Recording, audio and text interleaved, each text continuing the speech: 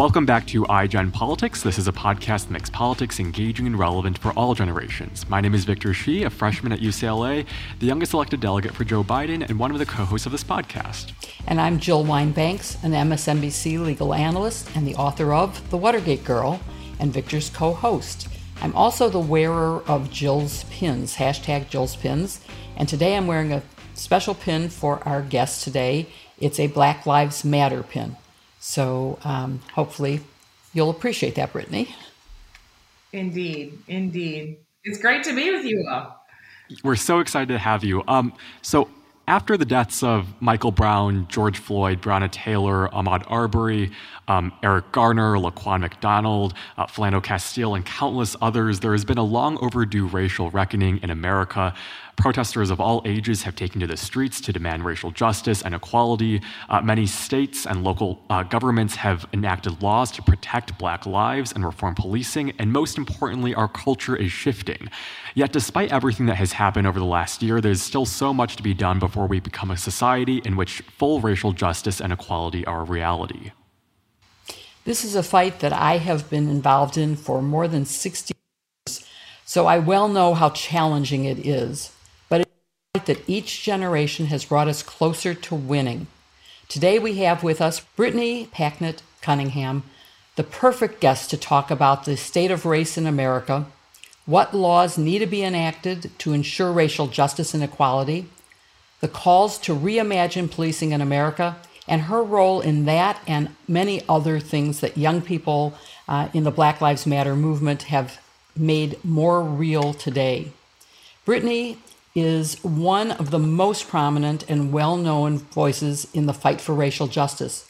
Currently, she is an NBC and MSNBC contributor.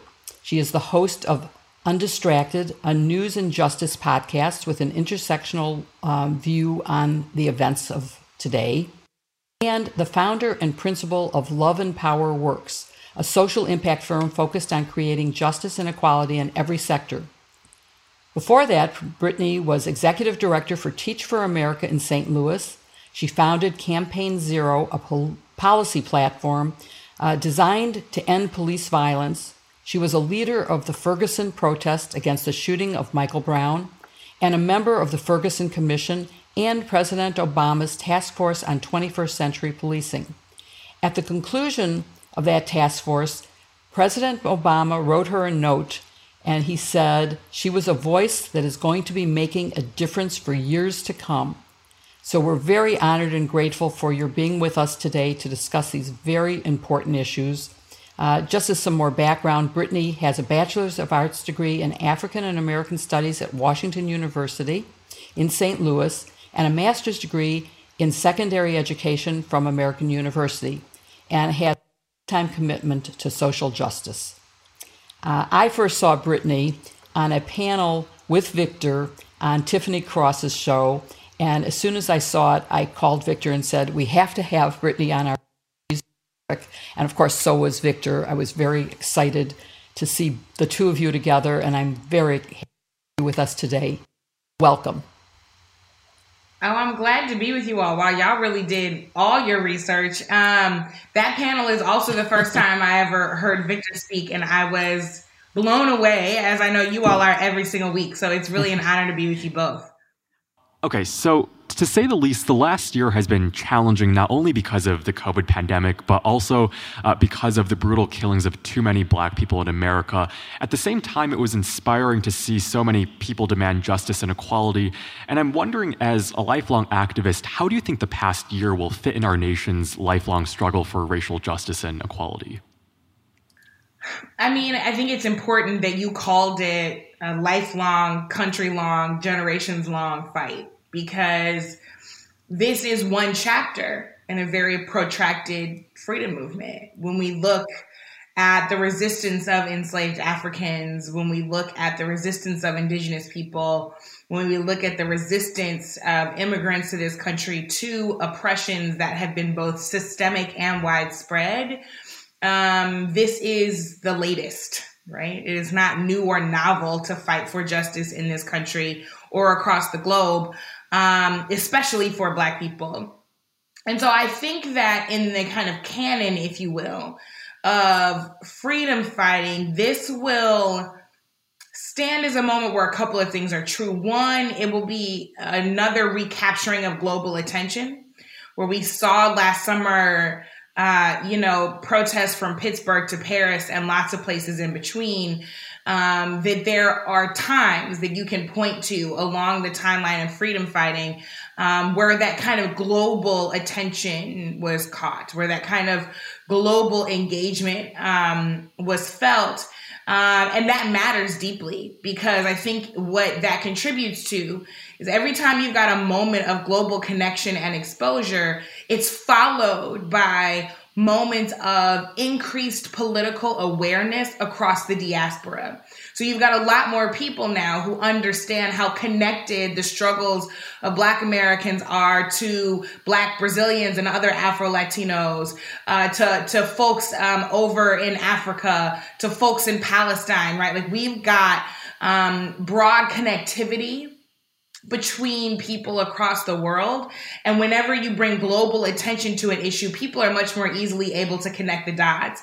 And that influences scholarship, it influences the tactics of activism, it influences how far your message reaches, but it will influence generations who will continue to do this work, who will say, let me think about how this fits into the global struggle.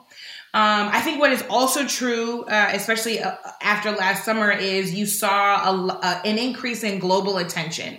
So, Jill, you pointed out the Black Lives Matter pin you're wearing now. I remember during the 2016 election that it was practically impossible to get Democratic candidates to use the phrase Black Lives Matter. And it was only by a great deal of protest and organizing and intentional pushback that became a standard for the Democratic Party. That if you were going to run as a Democrat anywhere in this country, at the very least, you need to be able to say Black Lives Matter. But obviously, we expect for you to show that Black Lives Matter.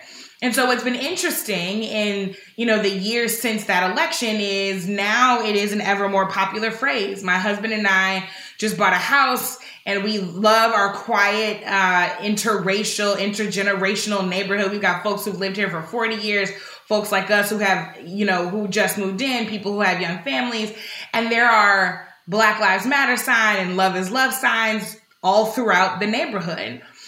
So it was a signal to us, right, that we had moved into the right place, that we weren't seeing other signs on people's lawns. But what it also says, though, is, once again, what is the action that people are willing to put behind this?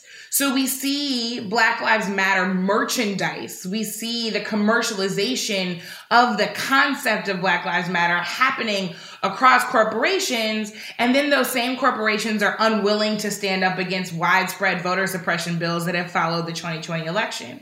So that makes us wonder, well, how much do Black lives actually matter? Because if Black votes don't seem to matter, then surely Black lives can't matter that much. And so I think what history will record for this time is a moment where people very intentionally wanted to get beyond rhetoric, which is important because it helps people shift mindsets, but help people get to the place of real policy and practice change, whether it's at the corporate level, certainly in government, local, state, and federal. But I think that this has been a time where people have been sharpening their skill in demanding what we deserve and not just expecting people to say the right thing. Lastly, I think what will continue to be true about this movement and what has been true about this moment is that we are a leaderful movement. A lot of folks in media have been very confounded by the idea that there's not a single person or personality to kind of latch onto to represent the whole of this movement. But part of that is because history recorded previous chapters of the Black freedom struggle incorrectly. It recorded it like Martin Luther King Jr. and maybe Rosa Parks and maybe Malcolm X were the only people of any worth. And meanwhile, leaving people like Fannie Lou Hamer and Bayard Rustin and so thousands of others kind of pushed them to the footnotes of history, right? When meanwhile, they were the architects of our country right now. They were the architects certainly of this movement because we stand on their shoulders. And the kind of tactical diversity that you see in the movement now, you saw in the movement then. You had everyone from folks like Dr. King to later people in the Black Power and Black Arts movement. You have SNCC that goes through an evolution from, leadership of people like John Lewis to the leadership of people like Kwame Ture. So the diversity that has always been present in Black freedom struggles is present now. And I think because of things like social media and platforms like this, podcasts, etc., we've been able to more accurately record our history as it is being made, to ensure that instead of hearing one name, you hear hundreds of names, to ensure that instead of thinking about one place as synonymous with the movement, you think about every city, because as we always say, Ferguson is everywhere, and this is not an issue that is narrowed to just one region of the country. We've ensured that history is being recorded correctly to understand that we may not all agree on the tactics, but we do have the same vision and goal in mind of real liberation for our people, because we know that when Black people experience liberation, lots of other groups of people will materially benefit from that. Those are just some of my reflections coming off of this last year. And I think that it will be up to us, those folks who are still living through this moment, to decide what will become of the kind of fervor that we saw for the movement over the last year. You touched on so many great points, and they're also important. And one of them that I really resonated with me was just kind of this idea of public awareness and attention then leading to change in policy outcomes. And we're seeing that with corporations, as you said, as well as different legislation in state and local governments. But at the same time, we're also seeing kind of this increased push for voting restrictions. So that makes me wonder if you're optimistic about the future, and if so, why you are. Optimism is a funny word, because I think that, certainly not you, but I think sometimes in the societal scheme of things, we treat optimism like a garnish, right? That we just sprinkle on to really hard things, and we say, yeah, this is a really seemingly intractable problem. It feels impossible, but I'm optimistic about the future, and we just kind of sprinkle it on there when we move on. What I like to possess is disciplined hope. And I call it disciplined hope because it is earned, right? It is based on real data and real evidence of what it has looked like over time to change the things that matter most. So the hope that I have is a discipline. It is a practice. It is something that I have to actively feed into based on what is and isn't happening. So I've got hope because people like Latasha Brown and Nsé Ufot and Cliff Albright, who transformed voting in Georgia in 2020, I have disciplined hope because they exist and because they did the impossible alongside thousands of other people, right? I have hope because people like my friend Kayla Reed, who's an incredibly talented organizer in St. Louis, I have hope because people like her exist, and she linked arms with a woman named Tashara Jones, and my hometown of St. Louis now not only has the first Black woman mayor in its history, but Tashara is providing us righteous representation. So it's not just about her identity. It's about the fact that she is committed to closing the Workhouse, which is a medium security prison in St. Louis. It's about the fact that she took $4 million unused dollars from the St. Louis Metro Police Department and has reallocated it toward fair housing, health, and other initiatives. And so those are the kind of people and victories that give me hope. And I recognize that whenever something is dying, it fights back harder than it ever has before. We are finally at the point where we are looking white supremacy in its face as a system and as a culture. We are calling it what it is. We are refusing to allow us to euphemize it and use all of these other words to describe what is actually happening. And we, because we have gotten bold enough to call it what it is, we're getting bold enough to really fight it at its root, right? To really uproot this tree that has borne such inequitable fruit, right? This tree that feeds some people well and feeds other people so poorly. was planted intentionally. And so we have decided to not only uproot it, which is difficult in and of itself, we've also decided to plant something in its place, right? Because, as Mariame Kaba says, abolition is about creativity. Tearing the things down that harm us and that hurt us and that kill us is only good in as much as we replace it with something that we build and create in our own image that actually feeds and takes care of and houses all people well.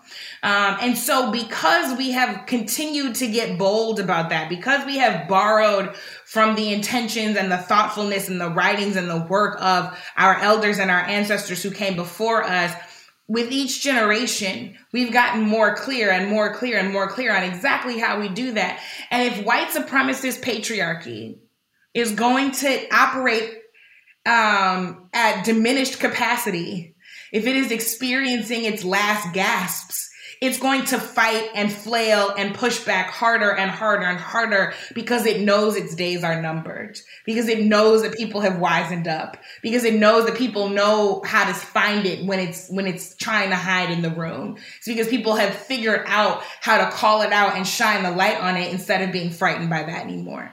And so I am fully clear that there are going to be we're going to see even more pushback. If you look at state houses across the country right now, there have been three things primarily that they have focused on. It has been voter suppression, as you talked about. We're talking about over 300 bills. It has been anti-LGBTQ legislation, in particular, pushing back against the ability for trans youth to have gender-affirming healthcare and participate in sports. There have been 33 states that have introduced at least 100 bills in that nature. And there's been anti-protest legislation that makes it permissible for people to run over protesters if they're in the street, or to increase the amount of arrestable offenses in a country where protest is supposed to be our right. So these three things have been happening broadly across state lines. Actually, the fourth kind of pillar of this has been anti-abortion laws, right? So when we talk about anti-abortion, yes, we are talking about a person's right to choose, but ultimately we are talking about bodily autonomy and whether or not we can declare our own purpose for our lives, right? So these four things are happening across state lines. That is all intentional. That is all systemic. That is all deliberate. And the beautiful thing is that we knew this was coming. The beautiful thing is that whenever marginalized people get upright backs, the pushback is swift and it is strong, especially when white supremacist patriarchy is on its last breath. And so between the lawyers who are suing to upend these laws and the protesters who are bringing attention and awareness and the organizers who are engaged in disciplined campaigns to unseat people who are passing these laws and to uproot these kinds of bills, to the everyday people who are making donations and making phone calls and sending emails and sharing tweets and setting up podcasts and websites to make sure that people can fight back. We are ready. We are ready. It doesn't mean that the fight won't be hard, but we are more than capable of getting more free because our ancestors did far more with far less. And Brittany, you've mentioned a number of really important issues, but I want to talk more about police reform. The demand for police reform after the Derek Chauvin killing of George Floyd and his conviction has been loud and strong.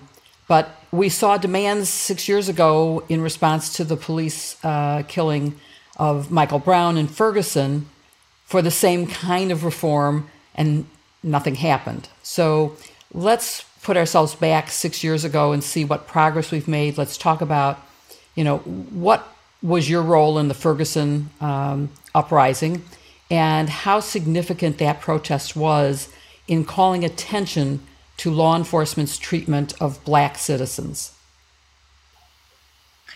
Yeah, I wouldn't say that nothing happened. Certainly everything that we want to have happen has not happened, right? To your question about the Ferguson uprising, and the reason why we call it an uprising is because what we're actually talking about is over 400 days of sustained direct action, which actually makes it this country's longest direct action campaign in the history of America, of the United States, right? So it's longer than the Montgomery bus boycott. What happens is that Michael Brown is killed by Darren Wilson in Ferguson. And over the next 6 months, St. Louis County Police, which is where Ferguson is, and St. Louis City Police, they kill at least 6 more Black men in the next 6 months. People like Kajim Powell and Von Derek Myers. Almost a year to the day later, 2 blocks from the church that I grew up at, Westside Baptist Church, at an intersection of Page Avenue and Walton, the police kill a young man named Mansour Balbay, almost a year to the day. And we have poured into yet another part of the city as organizers and as protesters and as activists. And what happened on that day, which is far less reported, is that the police told us to get out of the street. Now, mind you, when they told us to do this, everyone was already on the sidewalks. But what they were doing was they were creating a pretense for them to be able to do what they did next. So everyone was already on the sidewalk, but then they roared down the street with an armored vehicle and they shot tear gas canisters out of the side. This is a year after Michael Brown. I can tell you from personal experience that the tear gas that was shot at us in that moment was stronger than the agent that they had used in Ferguson. When they got to the end of the block, they turned around and they did the same thing coming back in the other direction. In a show of force and intimidation, of violence and domestic terrorism against a residential community that was in mourning because yet again, another Black person had been killed by police. And I tell that story in that kind of year timescape that I do, because to your point, the urgency that we feel about ending this issue has not always been matched by the folks who have been in position to make decisions about it. And so, in 2014, I sat on the Ferguson Commission, which I believe was a really powerfully democratic process because we made it not just about the issue of policing, but we asked St. Louis, what are the issues that matter to you most? And so it was certainly policing and municipal governance, and it's also education and healthcare, life expectancy, and the ideas that are currently on paper are being supported and worked through by folks across the St. Louis community. And those ideas came straight from the people. They didn't just come from academics and experts and organizers and activists. They came straight from the people. I also sat on President Obama's task force. And I think that there were some really important things that we had to demand in 2014 and 2015. And I think it is critically important to recognize where the cultural zeitgeist is now. The call to reallocate funds from police is not new, but people didn't pay attention to it until folks started saying defund the police. And that really shook people up, right? Because that is an intentionally provocative phrase. But what we're talking about is really reimagining public safety. But when we called it that, nobody wanted to pay attention, right? So we're at this place now where 7 years ago, the demands were for body cameras. The demands were for more diverse police forces. The demands were for ensuring that the police who patrol a place actually live in that place. There was lots of conversation about community policing, which was not a new concept. It was actually created in the 60s or 70s. But it's this idea that the police officers know the community that they're in, right? We saw lots of basketball games and ice cream trucks with police officers handing out free ice cream sandwiches. We saw a lot of that pop up, right? So some of these were some really well-intentioned interventions. But that was 6 or 7 years ago. And here we are in 2021 with more data about how well or not well those things do or don't work. And we've got more urgency because people are saying we gave you a chance in 2014 and 2015 and 2016 to do the body cameras, for example. And now we find that police departments will hide body camera footage that does not work for them, that does not put them in a good light. We know that officers have gotten smart about angling their bodies or covering their body cameras or knowing how and when to circumvent the technology and turn them off. We know that communities actually don't feel any safer with increased surveillance because they're saying, you've got this body camera on, you're entering my home, you're walking up on me in my car. I don't know what you're doing with this footage. I don't feel more safe with your ability to surveil me more.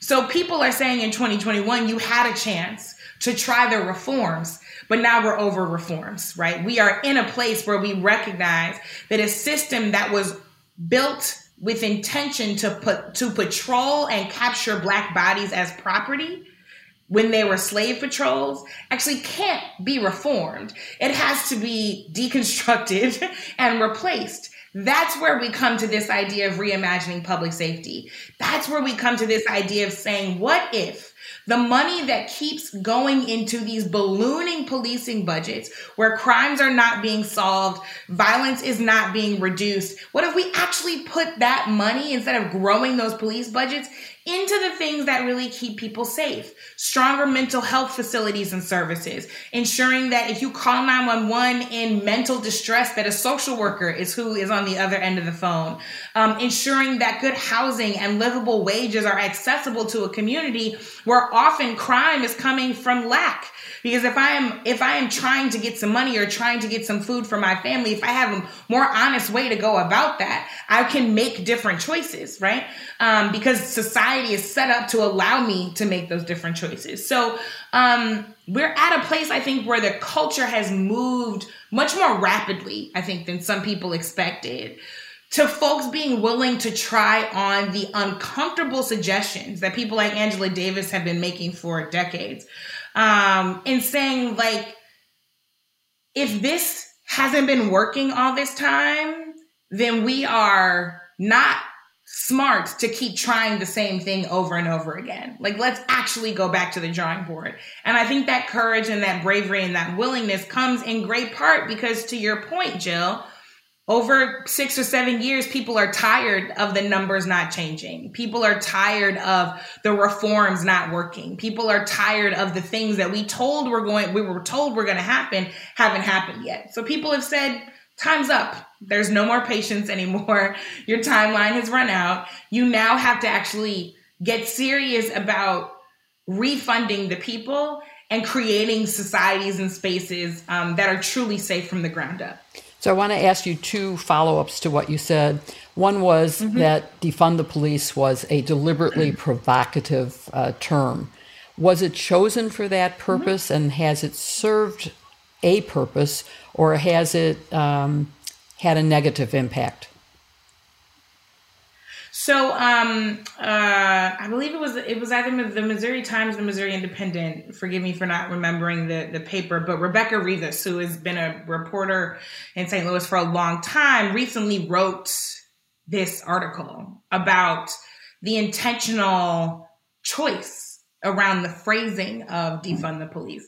And what people have to remember is that the role of the activist and organizer in society is to imagine everything that is possible and to set the flagpole as far out as possible, knowing full well that if we shoot for the moon and land amongst the stars, that's a better win than setting low expectations and incremental goals and never really getting far enough, right? So that is part of why provocative messaging can be helpful when one is building a social justice campaign. And I think that there is, so here's another great example of this is the land back movement, right? That is being pushed by many folks in indigenous communities. Because people were like, oh, you know, if the phrase is, recognize Indian humanity, right? Or if the phrase is, recognize indigenous sovereignty, are those things true? Are they part of the demand? Absolutely. But does that grab attention the way that something like, no, we deserve our land back, right? That's a different proposition. Suddenly you've made people uncomfortable. Suddenly you've got people paying attention. And when you choose phrases like these, you know that there is going to be pushback. you know that there are going to be people who say, well, you cost me my race. Well, guess what? We're not politicians. We are organizers and activists, and we intentionally set the flagpole as far as possible. So now what is happening, because we set the flagpole all the way out there, lots of people don't like the idea of defund the police. But when you actually get into the meat of it, you realize that what people are not talking about is a lawless space, right? What we're not talking about is apocalypse now. What we're actually talking about is creating what public safety looks like with community at the lead. So the community can decide, when I call 911, here's who I want to answer the phone. Here's how I want this response to be. In fact, I want to call 911 for this, and I want to call 311 for this, and I want to call 211 for this, and I want to make sure that if my brother who has a mental disability needs some support and I need some support to deal with him, that you send the appropriate pay, right? And so when you really dig into it, then you get people like Tashara Jones in St. Louis, who I just talked about. You get people like Mayor Savante Merrick in Ithaca, New York, who is saying, let's actually fund the creation of a new institute of public safety, again, with the community at the lead. So let's actually have the community sit around at the table and we design this together. And the willingness to look at what is not working for all of us and design it in a functionally different way that supports and protects us all takes courage. It takes bravery. It takes being provoked out of the things that you thought may have worked once upon a time. And so I think that what is powerful in this moment is looking at folks like the two of them, looking at organizers who have been pushing back on policing budgets in places like LA and New York, and recognizing that even if everything doesn't change overnight, that there has been more movement toward a big goal than one gets if you are only moving toward incremental goals. So, I think that people hear a phrase that they don't agree with and they assume, not you all, of course, but in public, people will assume a lack of intelligence or sophistication. People will say, defund the police, you don't know what you're talking about. This is a fool's errand. What an idealistic phrase. When actually, it was created with great intention and discipline and strategy as a messaging technique to push a social and political conversation beyond where it was ready to go a couple of years ago. And now you've got many more people who are willing to come to the table and say, yeah, let's fund creating mobile health units. So then when you call 911, there's a social worker on the other end. Yeah, let's reimagine that public safety. Let's look at Ras Baraka, the mayor of Newark, New Jersey, where the police officers did not fire a gun for an entire year. And there's been a shift in safety in that community, right? We look at Camden, New Jersey, similarly. And so, yeah, when you are willing to provoke people with intention, you can get more done because people are willing to go a little bit further sometimes when they have been provoked into thinking that way. And in terms of the commissions you've served on, of the recommendations from both Ferguson and from the Obama Commission, which ones have been implemented and effective, and which ones haven't been that you think still need to be? So part of the unfortunate thing, especially around the Obama task force, is that we published that report in 2015. Spring of 2015. By summer of 2015, the presidential election is in full swing. And of course, by November 2016, there was a very different fate, shall we say, than the one that many of us expected. And so Donald Trump's administration very quickly took the recommendations off of the DOJ website. Like, they were just gone. They were lost to the ether. And so some of those setbacks have a lot to do with the fact that not only was there no intention of fixing public safety for the Trump administration, in fact, the intention was to double down on the kind of violence and repression through the expression of state-sanctioned violence and policing. That was what Trump wanted, right? He wanted more of that, not less of that. So one of the things that I and Brian Stevenson worked really hard to ensure was in the was in that commission report as a baseline for accountability. I want to be very clear, as a baseline for accountability. So this is not the conversation of prevention yet. It's the conversation of accountability after the police have already engaged in violence against communities. But what we had to make sure was in there were independent and external investigations and prosecutions. Because one of the things we see happening across the country is that the police will investigate themselves when one of their own engages in violence. Well, now that's actually not helpful and often counterintuitive. And the kind of corners that you imagine get cut. That has not been implemented in a widespread way. And again, as a base level of accountability is one of the things that is functionally necessary. I talked about body cameras already. That was in both reports. And we see that has worked to far less success than people, I think, who came up with those ideas intended. Both because people are able to evade accountability and because, again, accountability is only half of the equation. Ultimately, we want to get to the point where all people in this country can lead thriving lives and never fear for their safety at the hands of someone who's supposed to protect and serve them. So accountability was always only a stopgap, right? It was never the end all be all. And I think that one of the things that's important to recognize is that policing in America is hundreds of years old.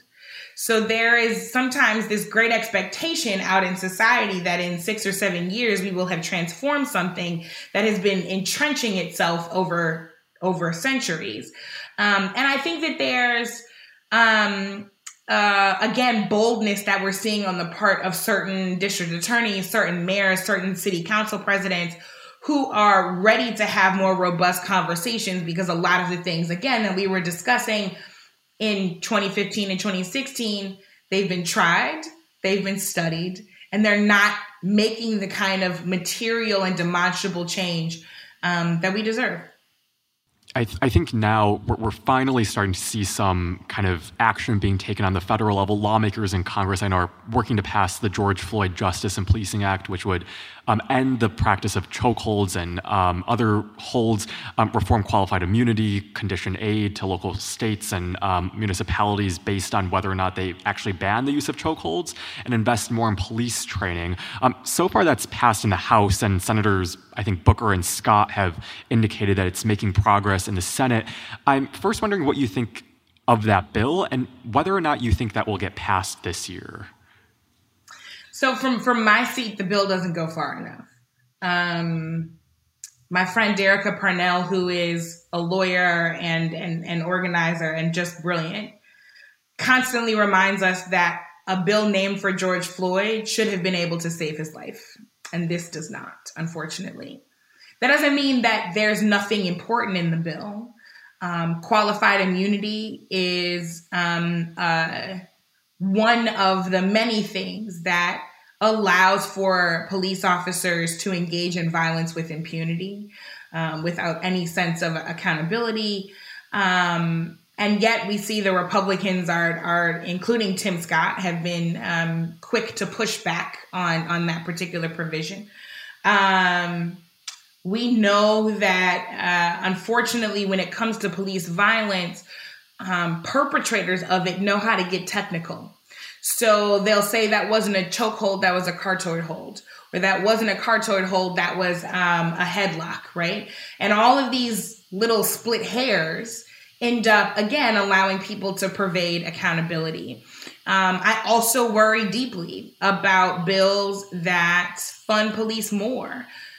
Training police is something that, to be very honest, I used to believe in. I used to believe that the problem could be solved if we just trained people better. And while I think that in certain industries, that is absolutely the appropriate course of action, the police have had lots of time. And I know people who have been training policing departments and institutions for decades on issues of diversity and equity and justice and legitimacy, decades. And we're still here in a place where the police are killing at least 1,000 people every single year. So the there has been rightful pushback, I believe, from the movement about this bill. They pointed to things like the Breathe Act as being much more comprehensive. People like Ayanna Pressley have supported that. I also recognize that passing the George Floyd Justice and Policing Act is also incredibly important to George Floyd's family. And so I don't want to take away from the importance of these conversations and these issues being taken up in Congress. And I recognize that, especially having worked in DC for a long time, both on and off the Hill, I recognize that there are very few bills that pass where everybody gets everything that they want. I think that there are some worthwhile things in the bill. I think what is important, though, for us to keep our eye on as activists, as people engaged in this issue from whatever space you're entering it, is that there are nearly 18,000 police departments in America, which means that most of the decision making is being made at the department level, the local level, and the state level. Mayors are often the ones who are hiring and choosing who the police chief is. State legislatures, state senates, and state houses of representatives, they're often the ones who are passing things like Blue Lives Matter bills that allow, again, officers to evade accountability, officers' Bill of Rights that allow officers to not be questioned for up to 30 days after they've killed someone, or allow them to see the evidence that's going to be used against them if they're prosecuted or disciplined for that act of violence, right? Those decisions are made in state houses. It is often department regulation that sets use of force policy, that declares when you're allowed to shoot at someone, that declares that you're allowed to shoot at moving vehicles, even though that actually puts citizens and police officers in greater danger. And so what's important for us is, as we push on the federal level, which we have to, we also have to be pushing on the local level. Because a lot of these decisions are being made in places where nobody's paying attention, and they depend on us not knowing that those decisions are being made in those places at those times. For any young person listening to this, what advice do you have to them to get into the ears of elected officials and those who have power? Because I think at first it may seem daunting, especially as you said, you want to achieve these big solutions, but how do someone who wants to get involved in this issue actually take action on that? I would say get in community and get creative. The good news is that everywhere across this country, across every U.S. territory, across the world, there are committed groups of people working on any issue that you care about. Climate change, gun violence, policing, education, living wages, fair housing, clean water, all of these things have organizations and groups of people who are dedicated to this issue, who are educated on this issue, and who are taking collective action, because we are legitimately stronger together. It can sometimes be our ego telling us, I have to be the one to go lead this fight. I have to be the one to go create something new. Link up with the people who are also passionate about this issue. See what they're up to. Learn from them. Partner with them. Train with them. Do the work with them.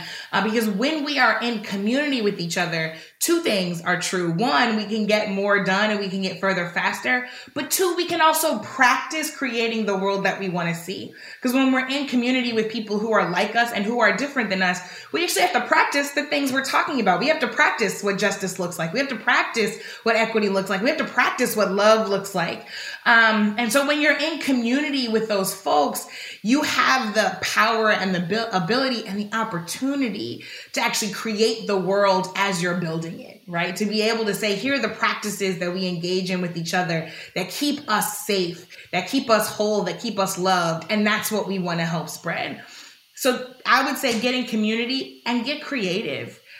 It is so beautiful to see your generation, Victor, be so innovative in how you all push back. I mean, I am a TikTok voyeur. I do not post anything, but I get on there and I learn so much from people, but I'm also just watching how folks are educating people about lost history using music and dance in ways that our generations had never thought of, right?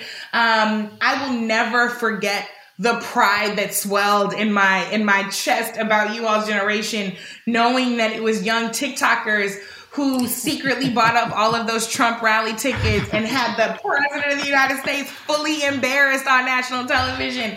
I mean, that is creative, right? That is innovative.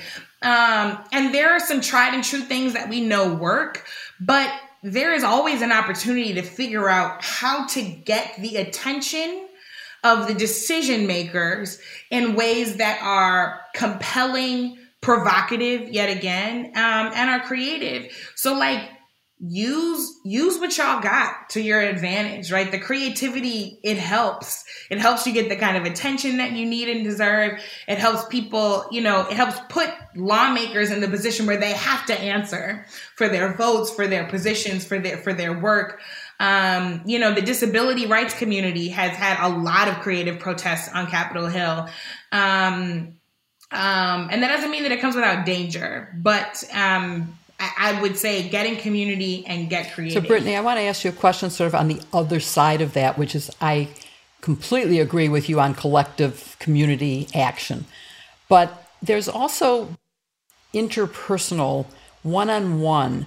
And I want you to talk a little bit about any advice you might have on sort of how do two things happen. One, how do conversations occur between let's just loosely call it Democrats and Republicans, maybe Trumpers more specifically, in a time when facts don't matter on one side of that equation. How do you have a conversation and to bring someone to accept facts and to maybe persuade views? That would be, one side of it. And the other is on the specific issue of discussing race.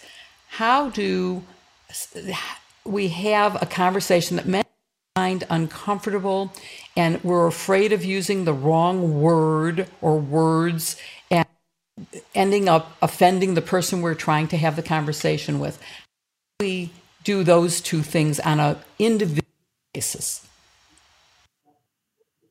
Yeah. So to this partisan conversation that you're asking about, it's interesting because I feel like I have a clock that I set because there's only so much energy that I am willing to expend in trying to convince someone that the sky is blue when it is clearly blue, right? Like if you refuse to accept that the clock says noon, when the minute and the hour hand are both straight up, there is only so much time and energy I'm going to expend. And the reason is not because I'm insensitive. The reason is not because I don't care. The reason is because part of the strategy of oppression is to exhaust us, is to keep me punching a brick wall that has no hope of being pummeled with just my fist, right?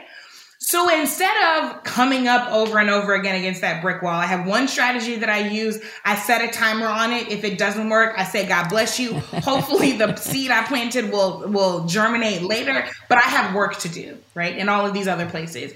But my strategy is the Socratic method. Ask a lot of questions. I say, where did you get that information? Who told you that? Has it been confirmed? Are there other folks who have been able to prove that is true? Well, okay, have you ever heard somebody say the opposite, right? Well, try this experience or this piece of data on, right? What do you make of that? When you ask people questions, you invite them to do their own learning. And it takes the burden and responsibility off of the person who often is of an oppressed identity, as a woman, as a person of color, et cetera, and puts it squarely on the person who is like wrong, right? So I ask a lot of questions. Because when you ask questions and you start to pull at that thread, oftentimes the lack of logic will begin to unravel. Right? I heard it here. Well, my uncle's brother's cousin's babysitter told me that happened to her. And you're like, I don't know if that makes sense, right? And people start to question that themselves. So I use the Socratic method.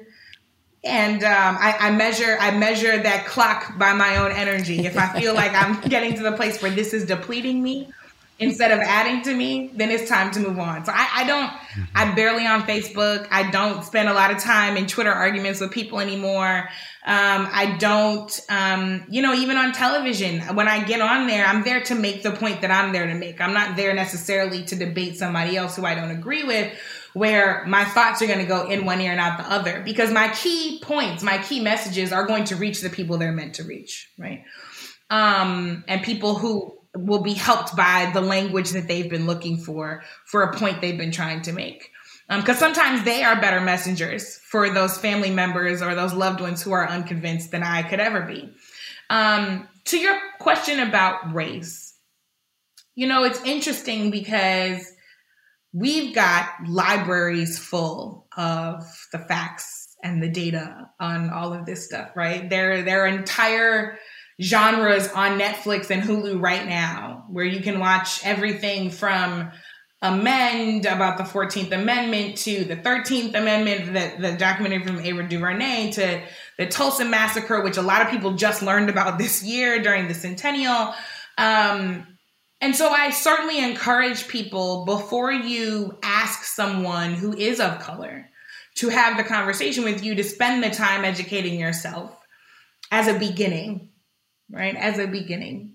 Because then when you go have the conversations, at the very least, you'll probably have some shared language, some shared knowledge, some shared data that eases the jumping off point of the conversation. The second thing we have to do is we have to ask people if they want to have the conversation. I think what is so hard in these times is we will get the outreach from people who don't share our racial background. And sometimes we want to talk about it and sometimes we don't because it is hard enough living in this existence. My good friend, Sarah Ha, who we used to work together. But when there was a clear increase in anti-Asian American Pacific Islander violence, I realized that I was sending her the same message she had sent me last summer. Like I was about to, right? And so when I texted her, I said, you don't have to answer this. I just want you to know that I love you, that I'm here for you. And if you do want to talk, I'm here. And if you don't, I'm continuously praying for you and your family. Right. And I wanted to say and I affirm all of the work that you have been doing for your community and for your people all this time. Right. And so sometimes it's really, not sometimes, all the time, it is really important to ask permission, because the additional cognitive weight of living this existence can sometimes mean that we actually don't want to talk to somebody who doesn't all the way understand it. And we're going to encourage you to go read something or watch something or go talk to somebody else. And that is okay. Don't take that as an insult. Don't take it personally. It is that the weight of this is sometimes so heavy that I don't have the words. The other thing I think is really just about listening.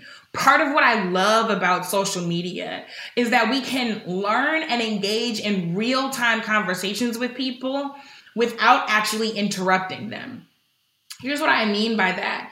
I remember I said something years ago that was very wrong on disability, and I did not realize just how wrong it was. And I realized part of the reason why I didn't realize that was because the voices of disabled people were not a regular part of my social media diet, right? I have friends who are disabled. I have family members who are disabled. I now know many disability rights activists. But the place where I was getting most of my input was not a place where I could scroll and regularly see somebody talking about this. And so I did what I call a social media audit. I looked at who I was following. I cross-referenced that list with the list of my own social identities. So I am a Christian woman. How many folks who are not Christian am I following? How many Jewish folks am I following? How many Muslim folks am I following? How many atheists am I following? How many agnostic folks am I following? How many trans women am I following as a cisgender woman? How many disabled folks am I following as a temporarily able-bodied woman? All of that matters. And so when I did that, I started to learn the lingo. I started to learn the hashtags that I could follow that would give me even more information and deeper reading. I started to figure out what books to buy. I started to figure out what conferences to go to learn from people in person. I developed real in-person relationships with people by following them online. I figured out who to amplify. When somebody was asking me, well, what should I think about this? And I'm like, oh, here's a voice you should follow because they know far better than I do. And I could do all of that without making a request from any of these folks, because I simply decided to be an intentional member of the audience for the conversation that they were already having in public. And so I wasn't placing any additional burden or responsibility on them, but I have learned so much. My behavior, my action, my mindsets are different because that's a regular part of my engagement now. So I encourage everybody to do a social media audit at least once a year, to write down your major social identities, and then to go and intentionally follow all of the folks who don't match those. And if you don't know who those folks are, there are so many listicles. You can Google 10 disability activists to follow, 10 Asian activists. You can go do that right now, or you can just get on Twitter or Facebook and say, hey, I want to learn more about this. Who should I follow? And see who gets suggested. So those conversations are certainly, they can be uncomfortable, but if we come in with a base of knowledge because we've been listening and learning with intention, they can certainly be eased and they can be more productive ultimately. That's a great answer. Much more than I ever expected. Thank you very much. And Victor, I know you have another question, maybe our last question. Yeah, sure. I've been so inspired by my peers and the urgency with which they've acted to reform issues surrounding racial injustice and policing in America. I'm wondering if you can talk about first, the importance of young people, and I guess where you see this movement going in the future.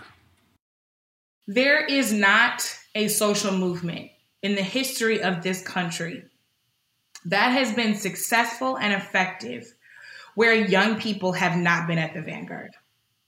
I want to be very clear about that. There is not a single one where young people have not been incredibly essential to the success, the achievements, the victories, the effectiveness, the outcomes of the movement.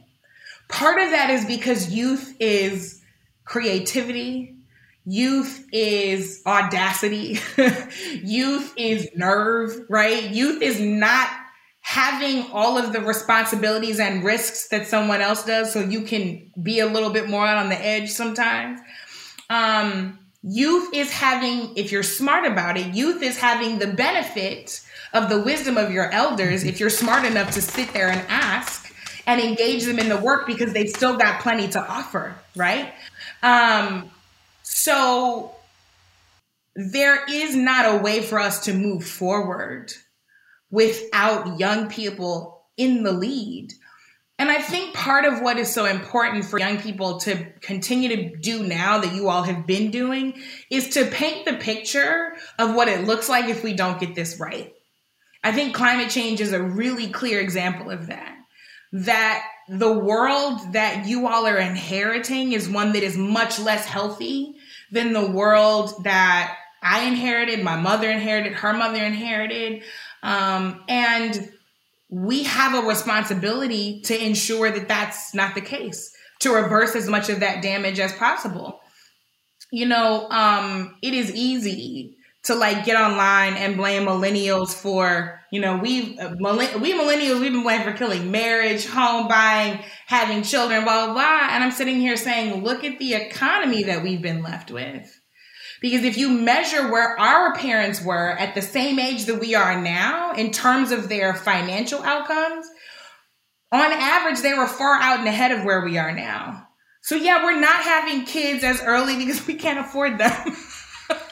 We're not buying houses as early because we can't afford them. So how do we fix an economy that has saddled so many of our peers with mountains of student loan debt, for example? How do we actually address that so that we can go get that slice of the American pie that we've been raised to aspire to, right? And the more that young people paint the picture of what reality is versus what the fantasy is and what the risk is if we don't get serious about it now, that kind of storytelling is important. That kind of storytelling moves people, both in their, Jill, to your point, their individual action and their interpersonal action, but also in their communal action. And the last thing I'll say, is I did a conversation that Roland Martin set up a couple of weeks ago. It's online now, with Alexis Herman. And Alexis Herman was the first Black woman to be labor secretary of this country. And Roland had set up all of these different intergenerational conversations between Black elders and Black young people. I use quotes because I'm 36. I don't feel all that young sometimes, but sometimes I do. Sometimes I don't.